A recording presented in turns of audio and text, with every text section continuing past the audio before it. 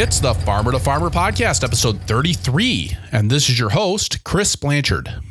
Eat Well Farm in California's Sacramento Valley, just over an hour from San Francisco, is 105 acres of deep, flat, fertile ground. There, my guest, Nigel Walker, conducts a symphony of employees, cover crops, lavender, chickens, vegetables, fruits, and herbs to provide for a CSA of 550 shares a week, as well as the Ferry Plaza Farmers Market. Nigel describes his systems for training and delegating to employees to create pride in their work and profits for the business, and we dig deep on the cover crop and chicken management system on his farm that allows him to grow vegetables year-round without fertilizer or pesticides. I really enjoyed this episode. It really stretched my thinking about quite a number of things. I think you're going to enjoy it too. Thanks for joining us. The Farmer to Farmer podcast is brought to you by Vermont Compost, founded by organic crop growing professionals committed to meeting the need for high quality composts and compost-based living soil mixes for certified organic plant production. VermontCompost.com. The Farmer to Farmer podcast is brought to you by Farmigo CSA Management Software, providing the tools you need to manage your CSA business. Farmigo CSA Management Software has a customizable management system to meet your farm's specific needs. CSAManagementSoftware.com. Nigel Walker, welcome to the Farmer to Farmer podcast. Thank you very much. So glad you could join us this evening. Well, I appreciate the invitation. Nigel, could you tell us a little bit about Eat Well Farm there in Dixon, California, and how many acres are you farming? What kinds of enterprises are you doing? How are you selling your products? Yeah, that's fine. I've been here since 1993. We're in the Sacramento Valley, about 20 miles west of Sacramento and about 70 miles northeast of San Francisco. So it's a great location. We're 3 miles from I-80.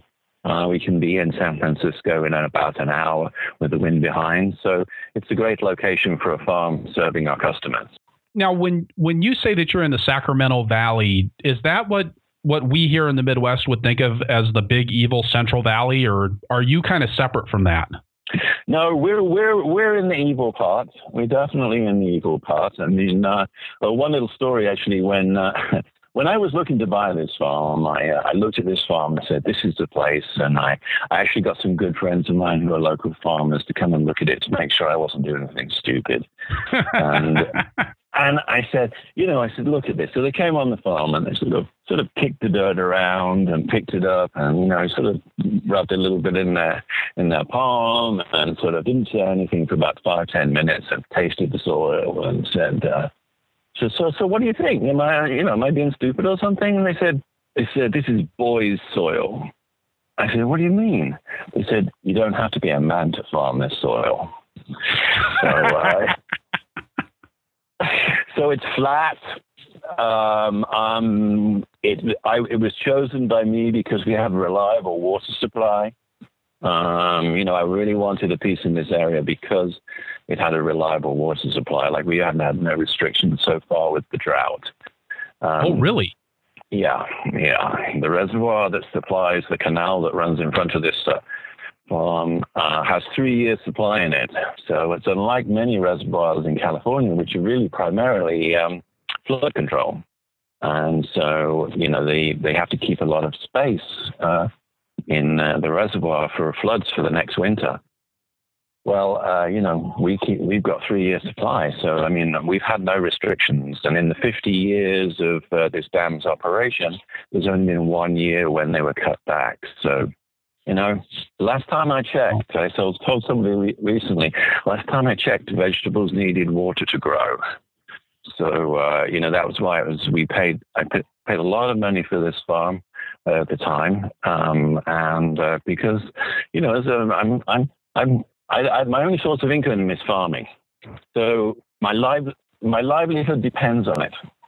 Absolutely, 100%. We have no other source of income. So, I got to get the right stuff. And I know people farm on some very difficult soils and in very difficult situations for many different circumstances. But, I had the opportunity to buy a piece of prime farmland, so I took it. I have a friend who farms here in Wisconsin who started off farming in the hills of southwest Wisconsin and moved several years ago to an area more up in the central sands, which is flatter just a lot flatter ground, easier farming than the heavy clay soils down around the Viroqua area. And she said to me, Chris, I didn't know I was such a good farmer. Well, and I think it goes right to what you said about it's boys soil. You why make it harder on yourself than you have to? Well, you put the same effort into a crop, honestly. I mean, you're planting, you're cultivating, you're doing everything to the crop that's the same. And you really have to find the best piece of soil that you can possibly afford in the area where you decide to live, because then that will determine what you get out of the soil, what your yield is. I've got, my kids are at college, and I've got mortgages to pay and things like that. So I want to use the best tools possible. Now, you've got a pretty sizable operation. I mean, not obviously the sort of demonized California mega farm that we like to bash out here, but 105 acres of organic ground there? Yeah, there's 65 that I pay a mortgage on and 40 that I lease from a local family. So, it's but the guy who runs the canal refers to this as my garden. Yes. So I'm just this irritating little blot on the landscape for most of the local farmers. Are there many organic farmers in your area? Well, it actually is an interesting fact that a lot of organic walnuts are produced in this area. Like the farm to the south of me is, I don't know how many acres, but it's got to be 300 acres. That is all certified organic walnut, and that's our southern boundary. A lot of the walnut farmers see the sense in farming the walnuts organic, purely financially, but even some of the chemicals pretty nasty you have to use on walnuts. If they can get a good enough price for the organic walnuts to make up any difference in yield, then they're on it. And you've got vegetables and chickens on that 105 acres, right? Yeah, well, the way the farm works is that right from the beginning, we really wanted to do a CSA, the Community Supported Agriculture. And so that's how we've designed the farm. We've got 7.5 acres of fruit trees, which are, I've got 14 varieties of peaches, 15 varieties of nectarines. I've got, all different kinds of citrus and cherries and plums and apricots and apriums, all designed so that, they can produce over a longer period as possible to make our boxes as interesting as possible. So fruit, we do herbs, we do vegetables. We even have been growing a small amount of wheat to produce flour. Chickens are very much a part of the fertility of the farm, but obviously the eggs are welcome. So we're pretty diverse in that respect, yes. That kind of diversity, something that's not even possible here in the upper Midwest, is that standard in your area for CSA farms, or have you kind of taken that to a different level? Well, when I look at the local farms, we've got Full Belly, we've got Riverdog Farm, we've got Terra Firma. They're much larger. They're much larger than I am, but they are still pretty diverse too. They'll have a wholesale component. They'll have a CSA component to their farms, and some of them do farmers markets. And a farm like Full Belly is very diverse as well. So we're not that unusual. But that's 4 or 5 farms in a huge area. So on our block, within the 50 miles. So as the organic farmers go, the mature ones, we're not that unusual. And are you marketing all of your produce through the CSA? No. I would say at the moment it's about 65-70% goes through the CSA. We do one farmers market at the Ferry Plaza Farmers Market in San Francisco on a Saturday. That's about 15% of our business. We work with an online retailer called Good Eggs. And then we do a little bit of shipping online because one of my sort of hobbies that got out of control was lavender. So we have 3 acres of lavender that we cut, dry, sell fresh, and we just distill it and that kind of stuff. One of the things that really struck me as I was learning about your farm was how many different enterprises you're doing. I mean, you've got the vegetables, you got the fruit, you got the eggs. You've also got a line of herbal salts and a line of sodas. Yeah. Well, the thing is about all the different enterprises, they've oftentimes come at the suggestion of our members. So take the salt, for example. I grow lavender, and then I had a customer in San Francisco in the late 90s who said to me, "Hey, Nigel, I just come back from holiday in Provence, and we were served a steak with lavender salt." And of course, I try and pride myself in paying attention, and I said, "Oh, let me try that." So I got some salt and I got some dried lavender and put it on the steak and go, "Ooh, that's actually quite good." So my next step was to buy all these different salts and grind them up with different concentrations of lavender and hand them out to sort of chefy kind of people at the farmer's market in jars. And, so which one did you like? And of course, unfortunately, they all came back liking the most expensive salts. Of course. Yeah. But that's kind of how that was born. And the thing is that there's one lady who really just takes care of that side of the business for me. I mean, she makes the salt. She manages. We have a warehouse facility and a certified kitchen in the town of Dixon, and so she takes care of that, and she tells me, when she's got a problem or when she needs something. I mean, I'm not standing over her. I'm not making the salt. And it goes the same for the eggs, too. I mean, Augustine's been with me for 10, 11 years. He runs the chickens. And while we've had a lot of interaction this year because we've got a new project with our dual-purpose heritage breeds, but normally the chicken operation, he runs that. And he'll say, "Hey, I've got a problem," or I'll say, "I just noticed something."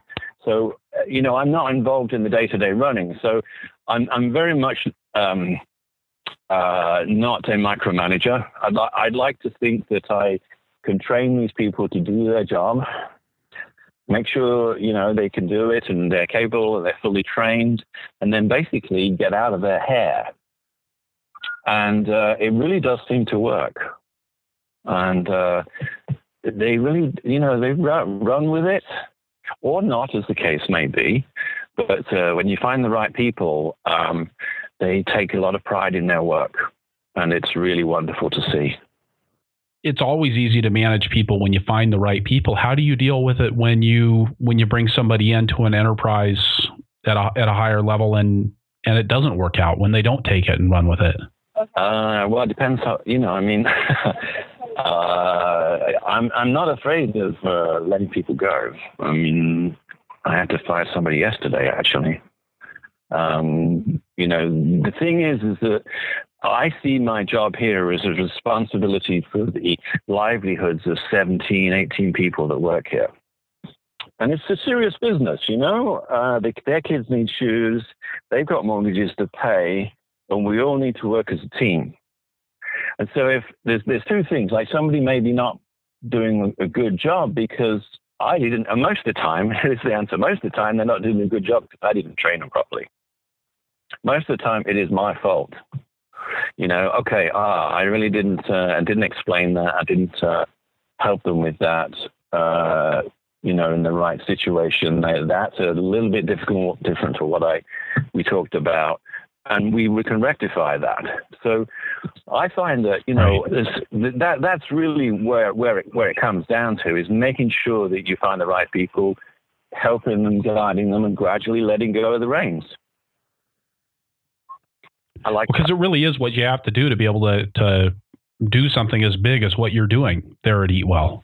I think it's impossible. I mean, I've had some health issues the last 4 or 5 years, and quite frankly, farmers done, remarkably well considering. I mean, I actually had the Ag Commissioner come out, and they inspect the farm for the producer certificate every year.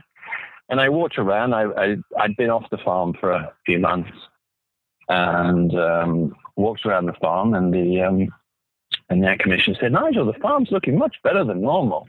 And I said, well, that's probably because I haven't been here. And of course, Jose, my foreman, who's been with us 17 years, he just laughed that one up. That was a great story, and that was a great compliment to the wonderful people that work here. Well, and to I think the systems that you must have put in place as the owner and the manager there over the years. I mean, I think that's something that goes both ways. Oh, I mean, I would say the thing that I'm most proud of here is the people that work here. And the way they do their jobs. I mean, please, this is not perfect. When you walk on the farm, all I can see is things that are not right that need to be done. But when I see people really taking pride in their work, it gives me a thrill, and when you empower people. I mean, there is, unfortunately in farming, with the competition that we face from organic produce coming up from corporate farms in Mexico and all over the place, it's a pretty tight game. It really is very tight. And I can't pay these people enough. I honestly can't. But one way, what you can do is give them pride in their job, and leave them alone to do their job, and satisfaction and in a job is a great reward. Yes, we have to pay our bills. I understand that, but when somebody leaves you alone, you feel as though you know what you're doing. It's a great thing.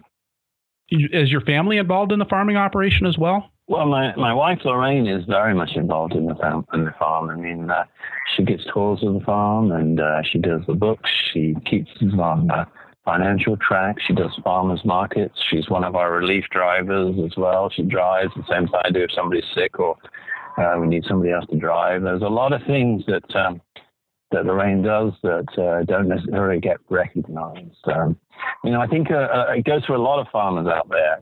Behind every, if you see there's a great farmer out there, there's an even greater woman behind that farmer. USDA talks about, how few women are in farming.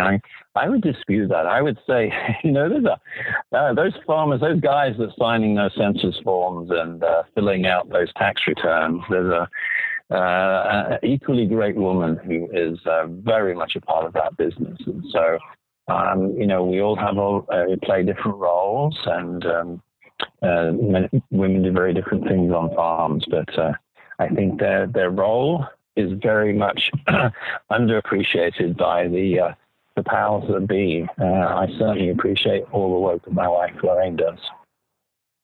Yeah, I think that's almost universally true.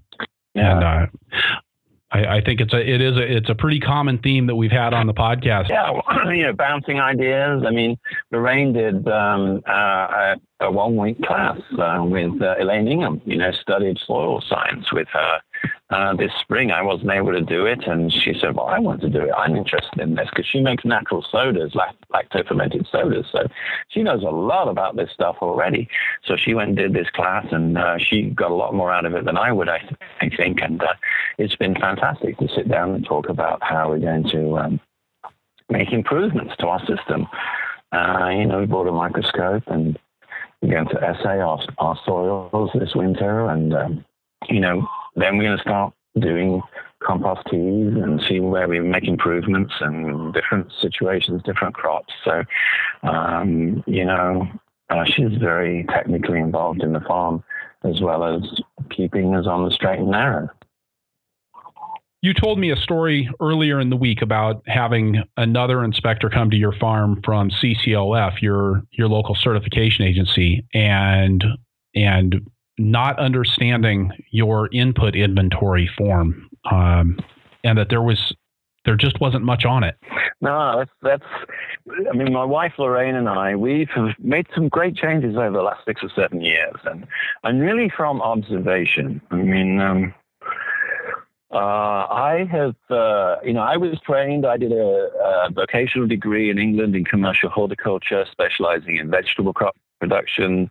I've always been on that organic bent, much to my tutor's chagrin.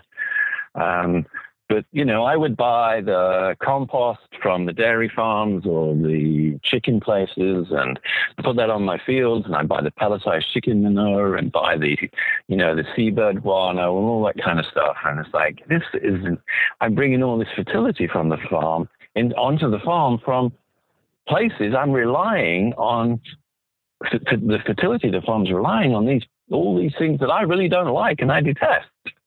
And so, over the years, I've been trying to get away from that. So in 2000, we went to using compost made with food waste from San Francisco. Fortunately for us, it was not too far away that it's made, so the transportation was not horrendous. So that's when we switched there. And then, over the years, I've been experimenting with cover crops and gradually got into this system of where I grow 1 year of a very diverse cover crop. We run the chickens over that. We pasture the chickens over it. And then if we've got some sheep at the time, they graze it. Or if not, we mow it every time it gets to the maturity level, which here can be 7, 8, or 9 times a year. And in that way, Right. And in that way, after all that fertility, the chickens go in like in a mob stocking operation, and they just eat this stuff down to the ground and poop all over it. And then we cultivate it up and we plant 2 years of solid vegetables. I mean, here, that means 3 crops a year, nonstop for 2 years, no rotations, no absolute set rotations. I refer to it as the chaos theory, but just keep planting. Obviously, we're not going to plant cabbages after cabbages, and then back to 1 year of pasture. So we've done that a few times, and now we don't really buy anything. I mean, I don't buy compost anymore. I don't buy any organic inputs of any kind. I don't even buy calcium or limestone anymore. And when the inspector comes along, and this new inspector about 2 or 3 years ago, and she said, so where's your off-farm inputs report? And I said, well, I don't have one. And she says, you have to have one, Nigel. I says, well, I don't have anything to write on one. And she didn't. She was like, no, Nigel, let's say we've organic farm buy stuff, kind of a little bit, come on, Nigel, don't try and pull that one on me. I said, well, let's go walk on the farm, And so we did, and it took a couple of hours of walking around the farm and showing her the crops, and to convince her that I did not buy in anything that year. And eventually she got it. Now, obviously, I think she had to change inspector this year or something, but so I have to start the thing again. But eventually she got it, because that's very different to a lot of my contemporaries and to a lot of the corporate farms, where basically you're replacing a bag of nitrogen with a bag of pelletized chicken manure. And so that is pretty much a lot of what organic is. We've also found the real benefit of this is we're growing bigger, better crops. So you would say, okay, so Nigel, you're an idiot. You're taking out a third of your land. Got 60 acres in the vegetable rotation. I'm taking out 20 acres a year. You're losing 20 acres of crops. Well, as it turns out, is I'm now growing more on those 40 acres than I was on 60 acres with a lot more costs.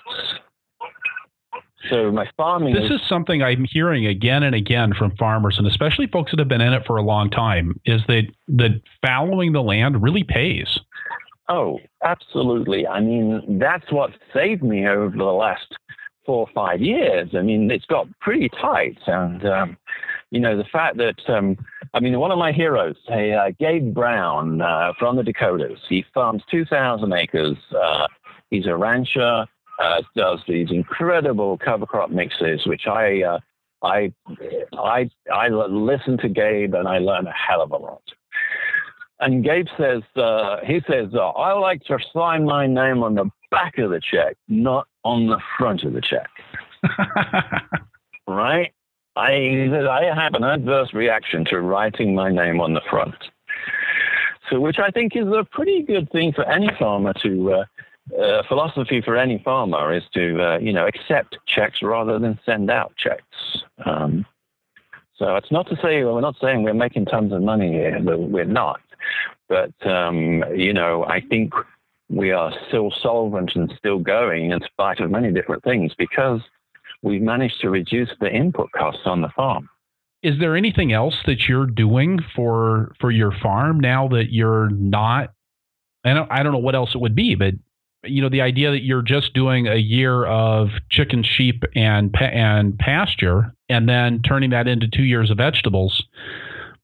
Where's the secret sauce? I mean, is this something that somebody could just jump in on right away, or did it take time to get that system rolling? And then I want to ask about the pesticides too, because I'm a little bit shocked that you're not spraying anything.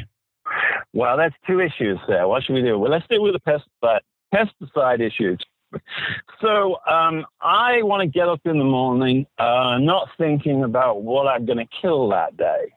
I would like to get up in the morning and like to feel, I know this sounds a little pedantic, a little presumptuous or whatever, but, I really don't like getting up in the morning and thinking, okay, let's get the sprayer out, which, I've had some pretty big organic farmers come to visit and, who admitted to me they're spraying every week. The problem with a lot of organic sprays is that they're not very specific. And they tend to kill the good guys and the bad guys at the same time. So it's like this addiction you get to. You go through and you spray to kill the aphids or this bug or that bug, and you're also killing all the good guys and the good girls. Now, if you've got the stomach for it, and it does take some stomach, and this has been a more recent benefit of the way we're farming. If you are prepared to lose the occasional crop or write in your newsletter and saying, sorry, guys, the chard's got a few holes in it this week, and explain, then it works. Because I really believe that the chickens here, as the most incredible cleanup crew a farm could ever have, I really believe they are making a huge difference. They're cleaning that pasture. They eat stuff, and I can't even see what they're eating, right?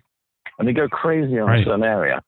And, what they're eating, it really does seem that we have a much lower level of pests. Now, this week's box had chard with holes in it. I had some dry beans that I lost to a cucumber beetle this year, but I didn't lose all my beans, but it's not the end of the world.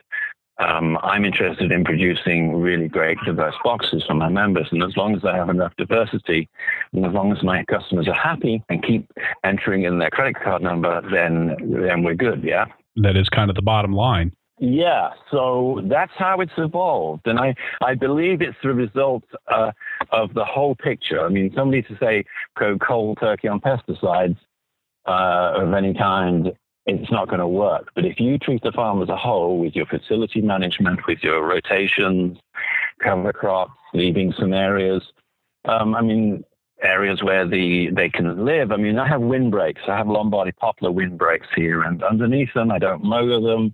And they've been there for many, many years, and they're places for the good bugs to live and to hide. Underneath my orchard too, it's the same kind of deal. As long as it's got a good crop on it, as long as there's enough fertility to, produce a great tasting peach, why should I do anything? Why should I mow underneath it? We need to be able to get in there to pick it. So yes, we'll take a weed whacker every now and again and things like that. But why should I do anything? So to a lot of farmers, even some of my organic friends, my farm is a little untidy, but it's deliberate. So that's how I deal with that. And it really does seem to work. Are the untidy areas confined? You've got weeds under the Lombardy poplars, but you don't have, at least I didn't see in the pictures that I've seen of your farm. It's not like you've got weeds out in the fields. No, I have a finger weeder from Germany, which we imported from Germany. I've got a brush weeder we have from Switzerland. We are very mechanized on weed control. Like even with our squash and our corn plantings this year, we did the Three Sisters. So we did 2 rows on the bed of winter squash. And in the middle row, we did corn and beans. And then our weeder machine can lift up the drip lines, and then with finger weeders, weed between the plants in the row. And then we have knives that do between the rows, and it is pretty amazing when it goes through. So we have fairly sophisticated weed control. I mean, out of 17 people, I have one guy who picks, he's the papa. He's a couple of, 4 of his sons work for me, Papa Ramon. And Ramon spends half the day picking fruit in the orchard that's ripe, and the other half of the day hoeing. He's the only guy that hoes on the farm. Wow, one guy half-time. One guy half-time on 40 acres of vegetables.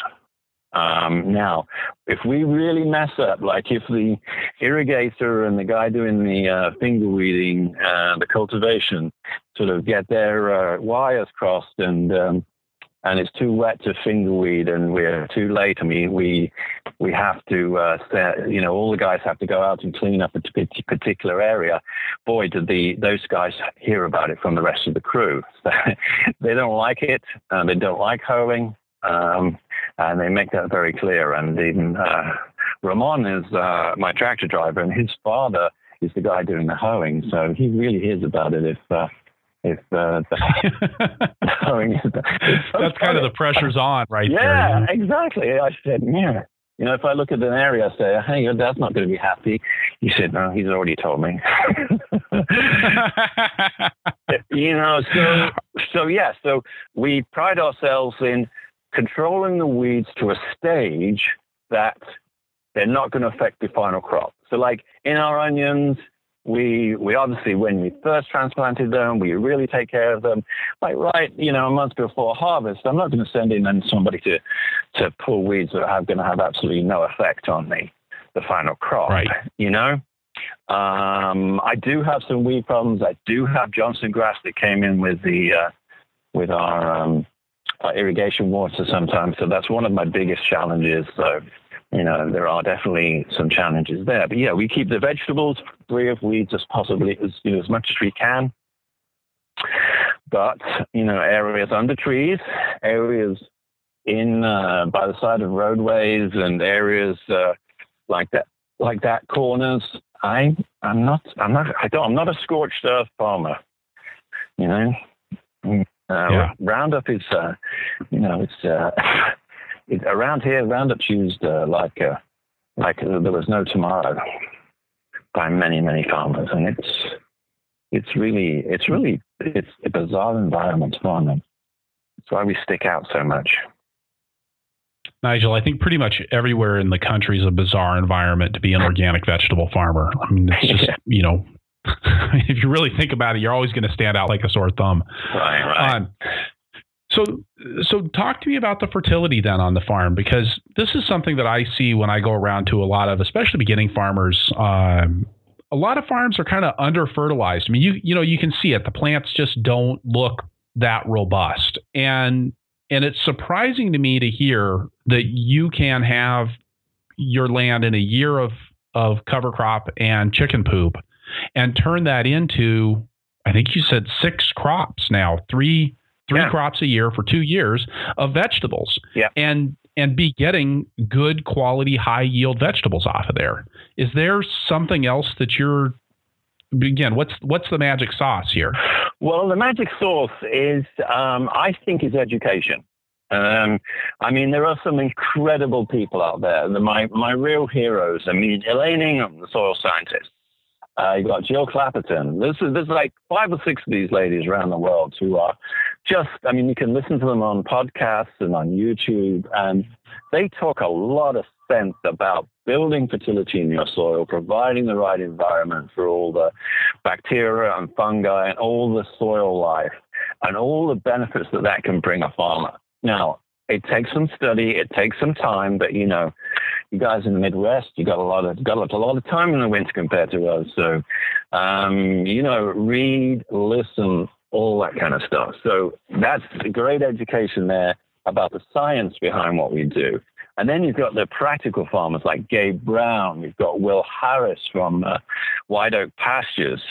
Two guys that are really doing this on a huge scale, because some people say to me, Nigel, it's all right for you and your scale and, sort of herb circles and that kind of stuff, because I think I'm a small farm. Say, no. I am learning from really big farmers. Sure, I've done my permaculture design course. I'm very much a permaculture kind of guy, a straight line permaculture guy. But the real heroes and where I'm really learning a lot is from people on huge acreages. I mean, like Alan Savory, okay? He is just incredible. And I try to listen and read everything that Alan says. And, his stuff is based, a lot of his stuff, the way they do their grazing techniques is based on work by Andre something, a French guy. And his book is Boisson. Yeah. Yeah. And so, Alan Savory's put 50 years into this, and he's right. I can unequivocally say that Alan Savory is 100% right. And it works on my farm. Now, I don't have cows. Well, I do. I have a few house cows. But I have my big herd of buffalo is chickens, or a mower. If I've got a cover crop that's at the right stage of growth, and my chickens are at the wrong side of the farm or whatever, my buffalo is a flail mower. Then we flail mower it down to about 3-4 inches off the ground, just as if the herd came through, and and then the plants will give out the root exudates and all those good stuff that happens when a crop is given an impact either by the animal or by a mower.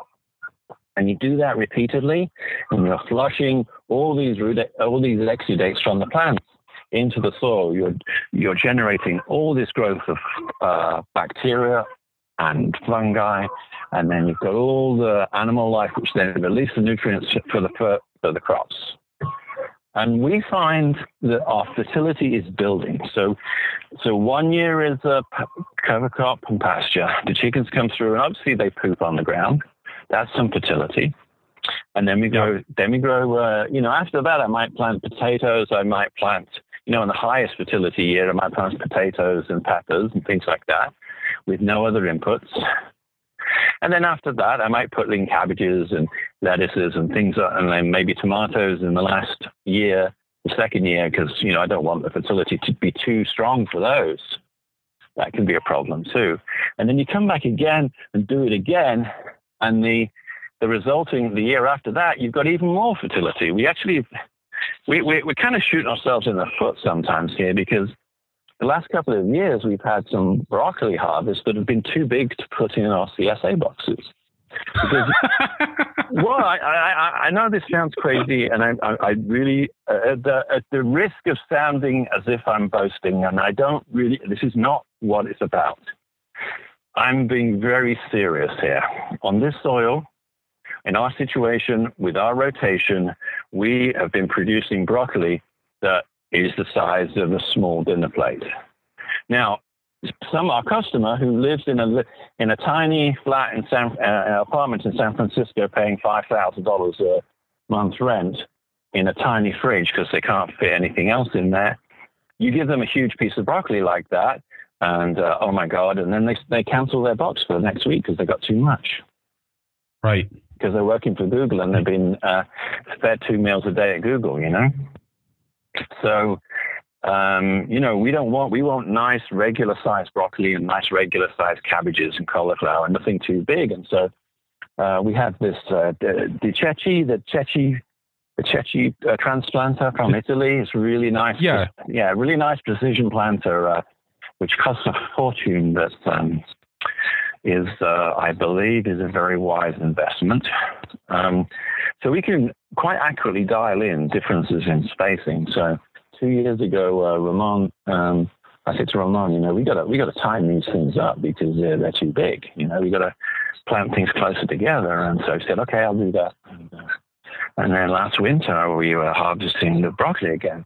I says, Ramon, you didn't, the fennel is like huge. And I says, Ramon, come on, you didn't tighten things up. He said, no, I did. I promise you I did.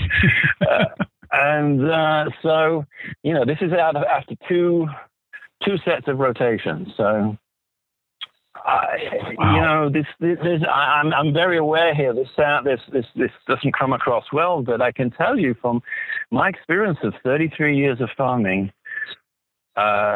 in many respects, using these fairly simple techniques, my farming has never been easier. Because we cultivate we try and do soil with as little cultivation as possible, but we cultivate by 4 or 5 inches with a Sundance disc because we have flat ground and we can do it. And then we're rolling, irrigating, cultivating with a disc. And then we make a bed shaper to get a really flat bed. But, we're really only going down 4 or 5 inches and trying not to just disturb as little soil as possible and then transplanting into that. So, we cultivate, we mow the previous crop, and we disc, and we irrigate, and we roll, and we make beds, and we plant the next crop, and again and again and again. We just keep transplanting or sowing seeds, and I don't have to. I mean, I used to have done this all before. Okay, so I'm going to put peppers in a piece of ground. Okay, so that means I need to put a double or triple dose of compost. I need to put some feather meal down. Once the crop's down, I've got the drip. I've got to pump in some fish emulsion, and then I've got to pump in some calcium for blossom end rot. All this kind of thing you've got to do, and watch your crop. Any deficiencies or anything, I don't do that anymore. We just make the beds for the peppers just like any other crop and put them in the ground, and they stay green. And we get a great crop. It's really amazing. I said this before, but a lot of the farms that I've worked with recently who are really crushing it are relying much more on systems that are about doing, what would you call it? It's almost like doing the farming ahead of time. I mean, you taking the ground out of production, putting it into the cover crops, managing those intensively and intentionally, and then following on with that with crops and weed control that actually works. And it's almost like it's what you said. It makes farming easier, not harder. Yeah, and it's a whole system. I mean, it's not treating in any crop individually. It's like saying, okay, here, if I grow a good soil, I can forget about the vegetables. I really can. I can forget about them. I don't have to worry that my peppers have enough nitrogen. And it's a bizarre thing because I did the proper route. I went to college. I have the proper calculation. I'm supposed to know what I'm doing. I'm supposed to apply so many units of nitrogen, whether it be organic or not, and apply these pesticides, organic or But yeah, it's like but then let's not.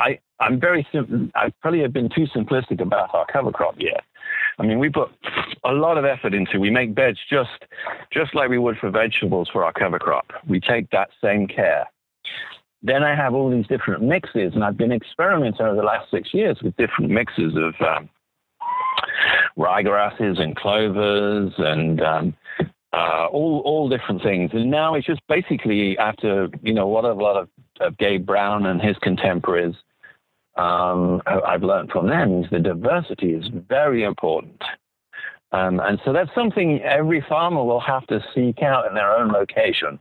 Also, what are you looking for? You're looking for good organic matter. You're looking for some fertility to, a crop to soak up nitrogen you have left at the end of the year, or you're looking to fix nitrogen. And how does your climate, what cover crops does your climate allow you to have? And so having a good seedsman who understands cover crops, if you call up and say, I want to buy some cover crop seed, and say, well, what are you trying to achieve? What are your limiting factors? Then that's the guy to buy a cover crop seed from, because he understands what cover crops do and what they don't do.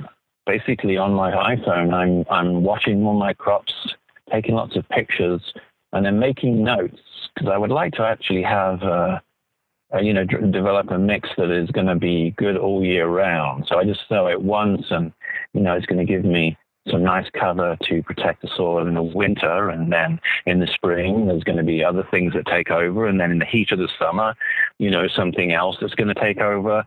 And then when I come to break up that field and the chickens come to sort of murder the cover crop before we plant for the winter, we've still got a great cover crop there, which keeps them happy and keeps the soil covered all the time.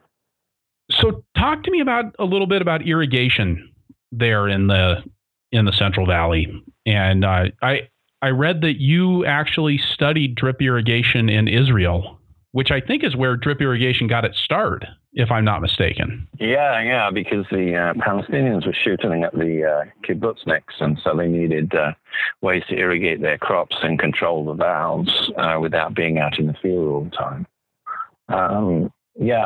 So there's a real limiting. I mean, if you waste water in California, you're a wasteful person. In Israel, it's treason, You can't waste water as a farmer. They're so far ahead of us in terms of drip irrigation. I mean, I was there in, 86, 87. And, it was incredible what they were doing with drip irrigation, and the equipment, huge rolls that fitted on machines to grow the farm I was on. They were growing organic cotton, and they were just set up for it, It wasn't, nobody was walking along winding drip tape around their arm. These were huge rolls of drip tape and drip tubing that they used. So I learned a lot there. I mean, one guy I worked for kind of had a CSA back in those days. And so he'd supply customers in Tel Aviv and the surrounding area. And he had a barn, and in the barn there was this sort of cupboard. And I said, "What's in your cupboard?"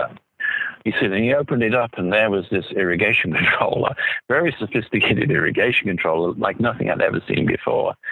And so he had valves popping up all the way through his fields that were controlled from this controller. And, he'd be irrigating a lot at night and did an incredible job. I mean, it was a heavy investment.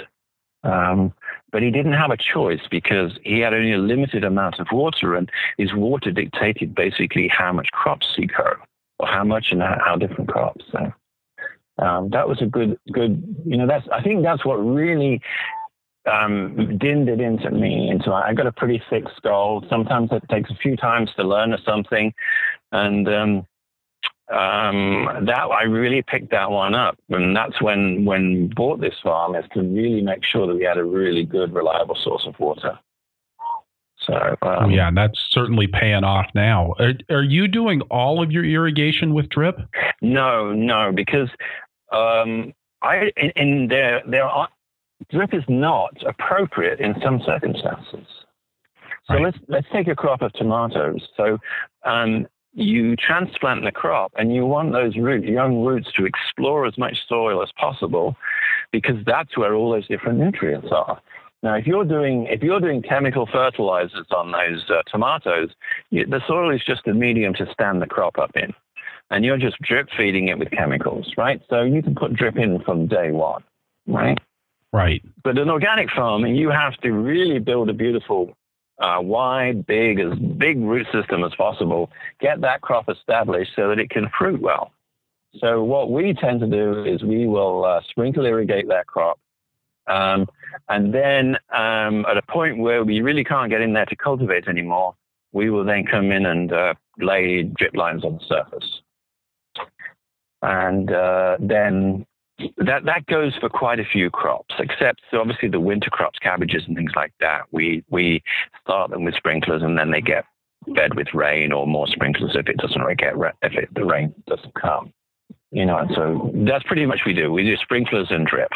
It's a great suggestion about the tomatoes. I really like that, an idea of getting those roots to really spread out. And I think that goes back to what you were saying earlier about it being a whole system. Yeah. it's everything working together, and really thinking about the fact that you're growing organic tomatoes in an environment where you're not going to put down additional fertility for them. Yeah, they've only got where the roots can reach, so, you want a biologically active soil.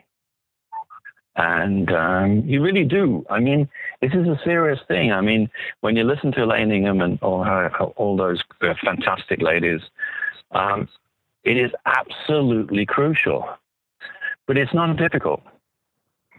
And I think, while I say we're not buying infertility, I think we're about 20% down that road. I really do believe we've got a long way to go before I can honestly sit here and say I have a biologically active soil, because Really? Yes, seriously. I mean, I've got to that stage where I've got the soil, there's a lot of life in the soil, but I think it's too bacteria oriented rather than fungi. I've still got weeds, and I'm still cultivating. The nirvana, or the real the pot of gold at the end of the rainbow is to have a slow-growing permanent cover crop with huge diversity in it that you keep mowed down with animals or a mower. You then plant in your crop by cultivating a slight strip or a no-till drill. Your crop grows fast. Your cover crop, very low-growing cover crop, meaning 1 or 2 or 3 inches tall, grows underneath the crop. You harvest your crop, and then you send in animals or a mower to consume what is left, and then you replant. And the low-growing cover crop will have an incredible root system. You will have mycorrhizal fauna. All of it will all be interconnected. The roots will reach down 15, 20 feet in the soil, bringing up really deep moisture, providing stability. You'll be able to go in on the field in wet weather without damaging it. That is the pot of gold. That is where we're going, and I think we're 20% down that road. Have you tried any standing cover crops that you've simply planted vegetables into? No, I tried some low-growing pollinator mixes this year, but they grow too tall. And Elaine Ingham has this list of all these different plants that she suggests that they might be useful, but trying to get seed of some of these things is really, really difficult. So that's one of the stumbling blocks we have, is we need some research into, to really look through all these different plants that are in the native plants, and from all the resources that we have on different plants, and see which ones will grow. Because also, let's say you put in a low-growing cover crop mix of 15 or 20 things. The winter might be cold and wet, so the next summer, some of them, 3 or 4 of them grow. Then the summer might be quite cool, and different ones will grow. So you need a huge diversity to give you that coverage over the years. And so there's so much work to be done there, and then we're only just scratching the surface of that. But that is our goal here, is to really eliminate cultivation and just basically have the tractor go through with a no-till drill or a strip tiller, and the transplanter coming behind, and then have a whole diversity of animals behind it. Because, you talk about diversity of cover crop. I mean, we want loads of different root exudates. The party underneath the ground has to have a smorgasbord of food. Otherwise, just to give it like vetch or ryegrass, okay, that's okay. But, you can't live on sugar alone or burgers alone. So the more diversity of food that you can give the soil life, the better. And then also the more diversity of animals on top gives you more, again, that sort of it's a multiplier.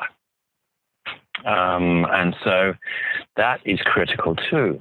So all of that together is where I'm not sure that's an end point, but that's a goal that seems like a long way away at the moment, but it's a journey.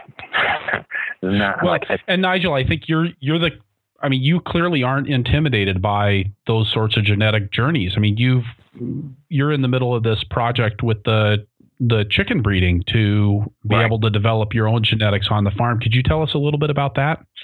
Yeah, it's kind of the same as what we've been doing with our heirloom tomatoes. I mean, basically, you're acclimatizing a crop or a chicken to the farm. So, we got these chickens. We're part of the Sustainable Poultry Network, and so Jim Adkins heads that, and so he convinced me that I could do that, and I said, okay, let's do it. And so you take a bunch of chickens from a breeder, really the best of the best. You bring them on your farm, and you see which ones thrive. Ours came from North Carolina, and you put them in a California environment, you raise them up, and you say, okay, this male and this male and this male did really well, and the other 97 didn't do well, so they go to slaughter. And you keep the really good ones, and the females, we ended up keeping half the females. And so we divided them up into 3 families, and the best male goes with the best females. And then we trap nest them as well and record, who's laying the most eggs. And we have our incubators, and we're raising about 130 chicks a week. And these are the best of the best. And then the females go into the laying crop, and the males go on ice at about 18 weeks old. And so we've been selling those to our members. And it started a little slow in terms of sales because, they're expensive to raise. So there's definitely some price pushback. But people are really tasting the chicken. We use black Australorps. So it's a real simple thing. I mean, just think about it. What I need to totally select each year the best of the best. And in that way, I'm acclimatizing the chickens that really like this climate. They really like the food regime. They really like being at Eat Well Farm. And the ones that don't like it, go, Right. And then the same thing happens the next year, And so we're hoping to make 5% improvement a year for 5 years, and that'll be significant improvement. But then you take these chickens, like say you take them, 1,000 or 800 miles north up into Washington, and maybe they don't do so well, and you have different ones that thrive. But that's the great thing. You're not saying, oh, the Black Australorp is the best chicken. Well, it might, my strain of Black Australorp does well in my situation because I've selected it for it. But that's not necessarily the same strain as what works in, or the same breed that works in Tucson or in Madison, Wisconsin. So right. It's understanding that. I mean, Joel Salatin talks about this. It's like you select and breed for animals that do well in your particular climate, and you don't get necessarily so fixated on, the Red Devon is the best cow in the world, that kind of thing, because, we're in the business of producing food for people at the best possible price and doing the best possible job we can. So that's one of the ways that farmers have always done it for many thousands of years. Hey, Nigel, we're going to take a break here and get a word from our sponsors, and we'll be right back. The Farmer to Farmer podcast is sponsored by Vermont Compost. Carl Hammer, the founder and the owner of the company, likes to describe potting soil as a set of promises. A promise that it has the nutrients the plant needs, that it has the microbes the plant needs to help forage those nutrients, and that it's free of weed seeds. I used Vermont Compost Fort V as a blocking mix and potting soil for over 12 years on my farm, and we grew some great transplants with it year after year in soil blocks and in traditional cell flats. We even grew rosemary plants in pots for multiple years. A real testament to the structure of the soil, which can keep the microbes alive over an extended period of time and provide good aeration for the roots on an ongoing basis. When you put plants in containers, whether it's a 5-year-old rosemary in a 20-gallon nursery can or a 24-day-old lettuce seedling in a 1020 cell tray, you need an optimized matrix of materials that can produce a healthy plant within a restricted media volume. Vermont Compost potting soils provide just that consistently year after year. VermontCompost.com. The Farmer to Farmer podcast is brought to you by Farmigo CSA Management Software, providing the tools you need to manage your CSA business. Farmigo CSA management software is designed from the ground up to manage the CSA you operate, from customer sign-up right through delivery. Farmigo staff will work with you to customize the dashboard for your farm based on the way your CSA works. System setup is free, and the system can be configured for a wide variety of CSA models, from the traditional box plan right through fully modifiable boxes. On the customer side, Farmigo offers a portal for members to sign up, make payments, and access their account to manage vacation holds and site changes, all with the control by the farm over what can be changed and when the changes can be made. On the farmer side, you can send fully customizable confirmation emails and auto responses and generate reports to help you manage everything from harvest and loading the truck right through delivering the CSA shares. And they offer amazing customer support to you at no charge. They'll even call you if you need help. Learn more at csamanagementsoftware.com. So could you tell us a little bit about how your CSA program works? You mentioned, and this doesn't feel like CSA to me when you say that you send too much broccoli to somebody and they cancel their box for the next week. That's right. A model that I guess I'm not that familiar with. Right. That's we do CSA a little differently in California. I mean, that's not to say that there aren't some Midwest and East Coast models that operate quite successfully here. We have a customer base that is traveling a lot. There's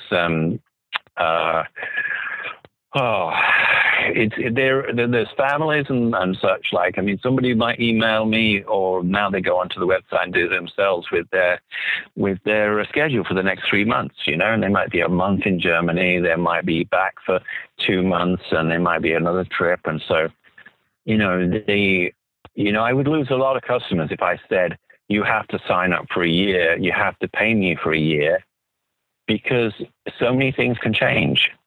We got a lot of people in the tech industry who don't necessarily know where they're going to be working in 3 months' time, because they choose to move around a lot. Right. They move campuses too, so maybe they can't pick up their box at one particular location. So what we do is we sell boxes in batches of 4, 13, and 26. So, somebody's going to sign up, they're going to pay for 4 boxes, which is they're $29 each, and they can get them every week or every other week. If they're going out of town, they can go online to we use Local Harvest service, CSAware, as our online database, so they're able to go online and put their box on hold, or they can donate it if they'd like to, because we do. We have 10 subscriptions for cancer patients that are free. We offer that flexibility. It's a model that has worked very well for us. It used to be that 85% of my members got a box every week, and now it's pretty much 85% of my members get a box every other week. So that means that our weekly numbers have taken a really big hit, and we're not alone in that. That's pretty typical of CSA farmers. The numbers of boxes each week has fallen quite dramatically over the last 3 or 4 years. So I believe that's to changing of demographics of people who can afford to live in the Bay Area. And also a lot of our customers, they get fed 2 or even 3 meals a day at work. Right. And also organic is so much more available now. Almost every store around here has an organic section. And, I'm really not selling that much to stores, because a lot of stuff is coming up really cheap from Mexico and certified organic, Yeah. And, like my crew says, what I pay them in an hour, they get paid a day in Mexico, and there's no workers' compensation. There's no safety training. There's none of this stuff here. So that's what I'm really saying is why it's become very competitive the last 4 or 5 years. It's not been easy to make the numbers work at the end of the year. We've got a very loyal customer base, so we're not going anywhere. But still, money is energy to do things, and to make changes on the farm, I need money. It oils the wheels. A very wise person once took me to one side a long, long time ago, and she said, you've got to have the right attitude to money and business. She said that money is energy, and you need that energy to do everything you need to do for your business. And so that's really helped me. Sometimes when you wake up at 3:00 in the morning worrying about money, it's sort of helped me deal with those issues. So it does dictate. I mean, like for the chicken enterprise where we had to, buy incubators, pay for our consultant, pay for the chicks, all the kind of stuff, it was $20,000. And, members wanted me to not buy chicks from these hatcheries where they kill the males, And so I said for a long time, well, I'm not sure I can do this. And then we met Jim Adkins on the Sustainable Poultry Network. And so we figured out a way, and Jim walked us through the whole process. But I said to my members, but I can't do this. I don't have $20,000 kicking around.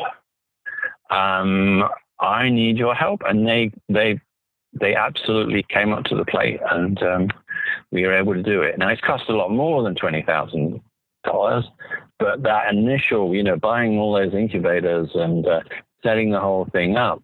That's great that your members were willing to step up and meet you there.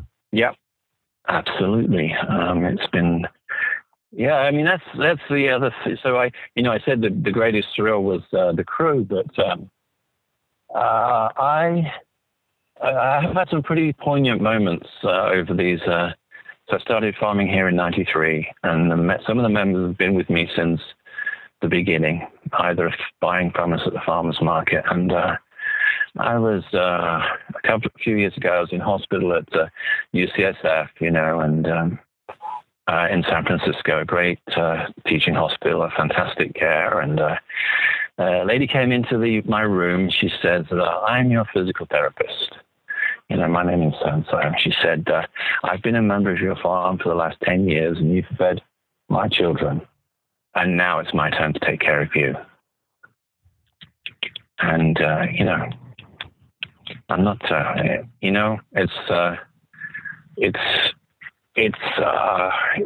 that community is incredible. The help that I've been given, our family's been given, is, I work for my crew, but I also work for the community. Because when they send that money in, it's not my money, right? It's the farm's money. I do the best I can with people's hard-earned money. And, I take very little out of the business, obviously, medical expenses and, all what we need to, family expenses and things like that. But, I have the junkiest car on the farm. This is a passion. This is a disease. And I'm a very lucky guy that my wife totally agrees with me. She's passionate about the farm. She loves cooking. So it was amazing. I finally found, as my mother would say, a woman, the right woman.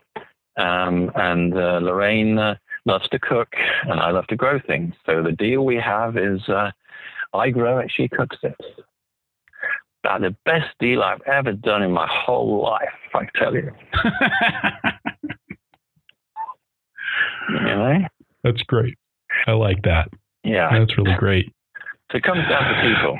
It comes down to people and relationships, and it's a wonderful thing. I'm a very, very lucky guy.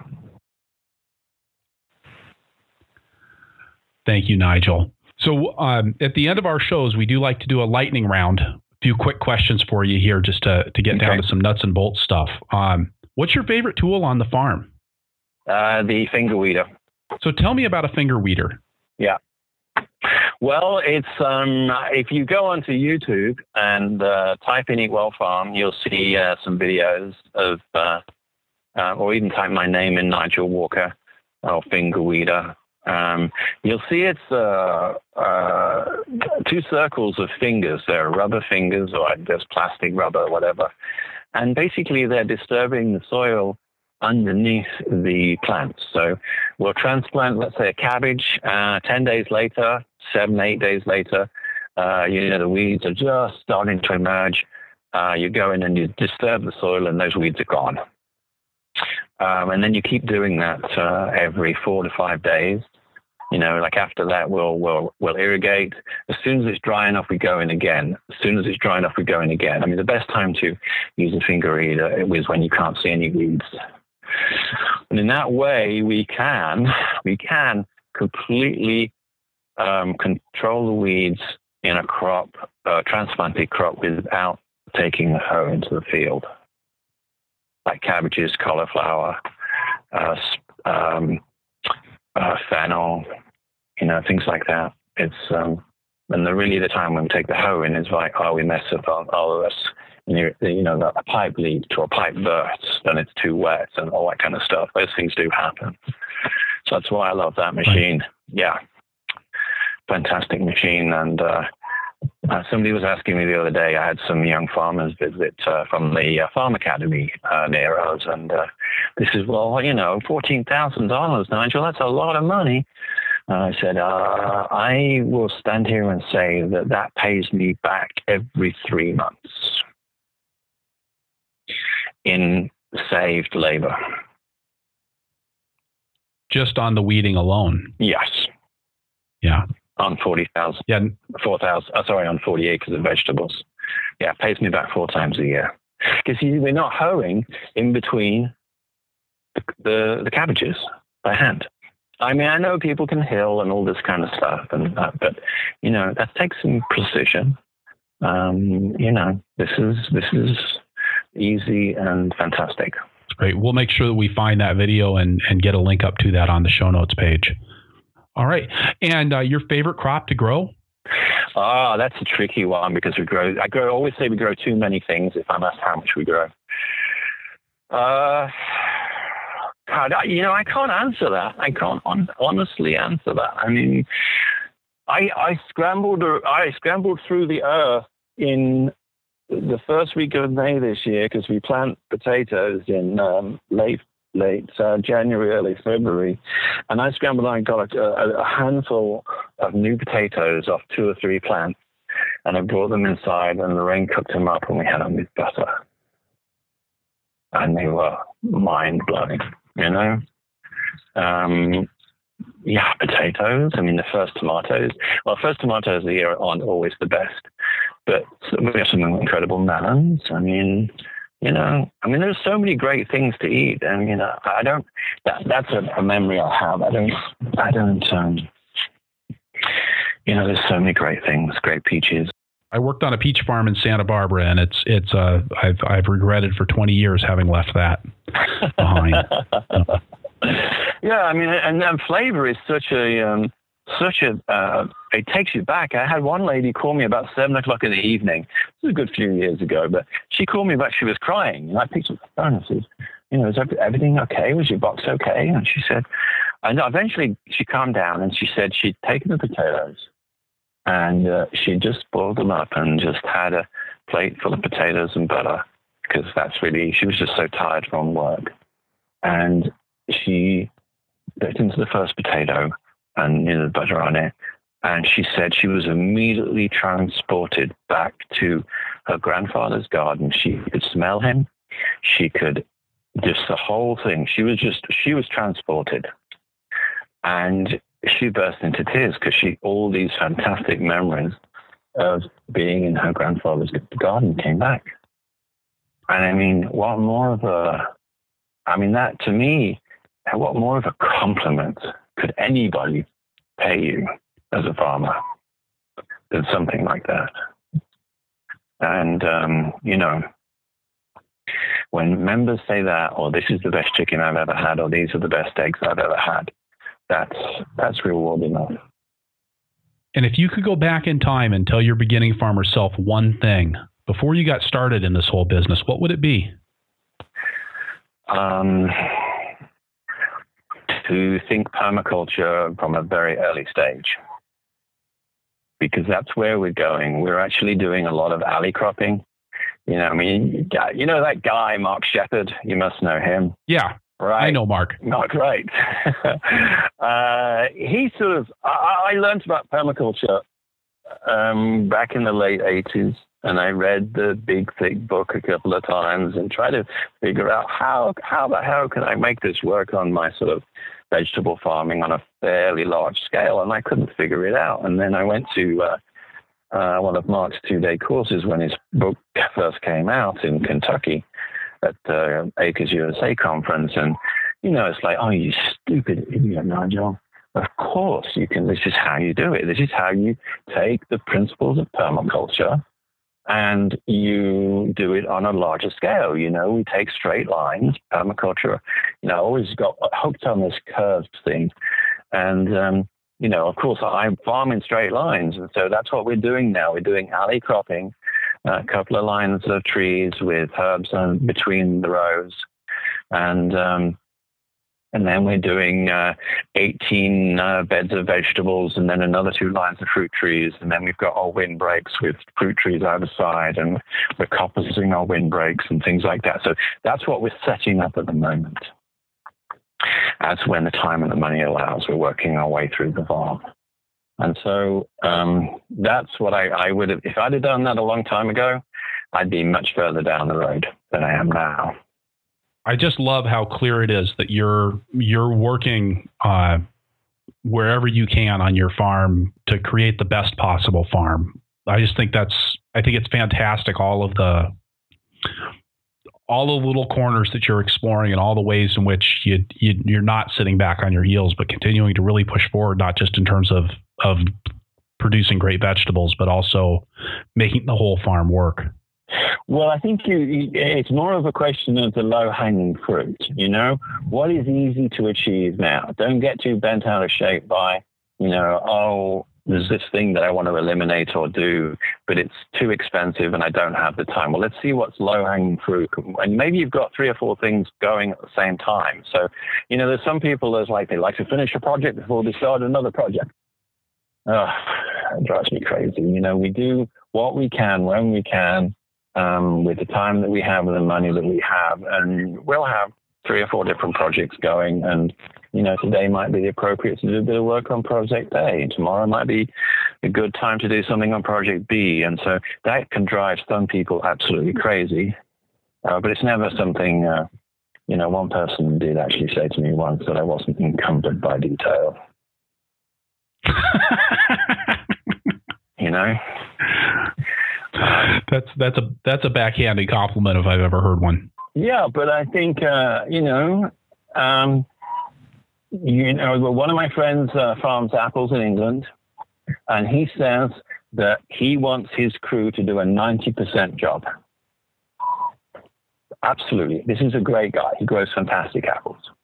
But the thing he said is, look, if I want every apple tree to be pruned perfectly, if I want everything to be done perfectly on the farm, it costs too much money. You know, and so if I can train somebody to do a work accurately, swiftly, and do a 90% job, the cost benefit is so much greater. Now we grade hard because we feed all our grade 2 vegetables to our chickens. So I mean, we're sending out beautiful produce. But in terms of growing them, you know, I'm not trying to have absolutely perfect crops. We need to get that crop in the ground. We need to get the next crop in the ground. We need to, take the finger weed it through that. We need to tie up tomatoes. I want a 90% job, not a 100% job. That's hard for a lot of farmers. Well, I think it's such so often your farm is such an expression of you as a farmer. It's and so any imperfection, I think so many people see it as a reflection, a personal reflection. Yeah. Right. Yeah. You should see my tool shed. Yeah. That's reflection on me. it's a mess.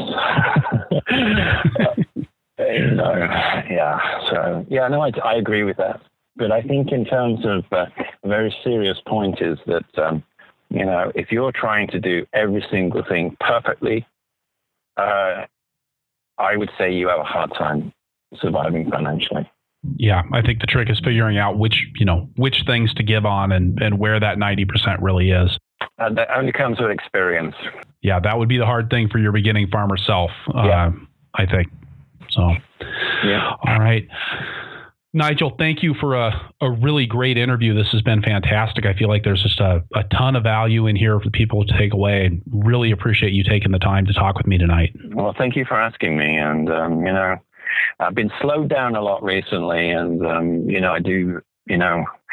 I think experience is something that is very difficult to teach. And so I'm like I say, we had a group of young farmers here a couple of weeks ago, and I take the touring with them every year very, very seriously, because there's a lot of things that you can only gain by bitter experience, So thank you very much for asking me. Thanks, Nigel. All right. So wrapping things up here, I'll say again that this is episode 33 of the Farmer to Farmer podcast, and that you can find the notes for this show at farmertofarmerpodcast.com by looking on the episodes page or just searching for Walker. That's Walker. If you enjoy the podcast, I think you would also enjoy my weekly email newsletter, The Flying Rutabaga. The Flying Rutabaga runs the gamut from practical templates for delegation to guidelines for harvesting winter squash.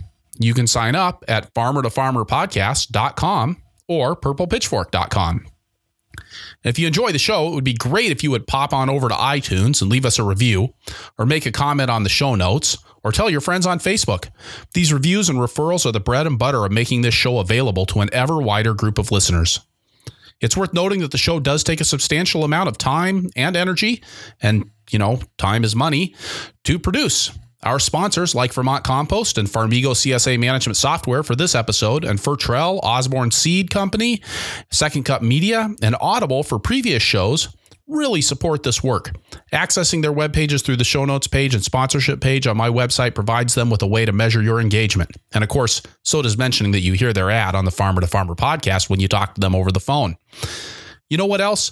I'd love to hear your suggestions for guests on the show. I know a lot of things, but I know that I don't know all of the great farmers out there. Please visit the farmertofarmerpodcast.com and use the contact form to tell me who you'd like to hear from on the show. Thank you for listening. Be safe out there and keep the tractor running.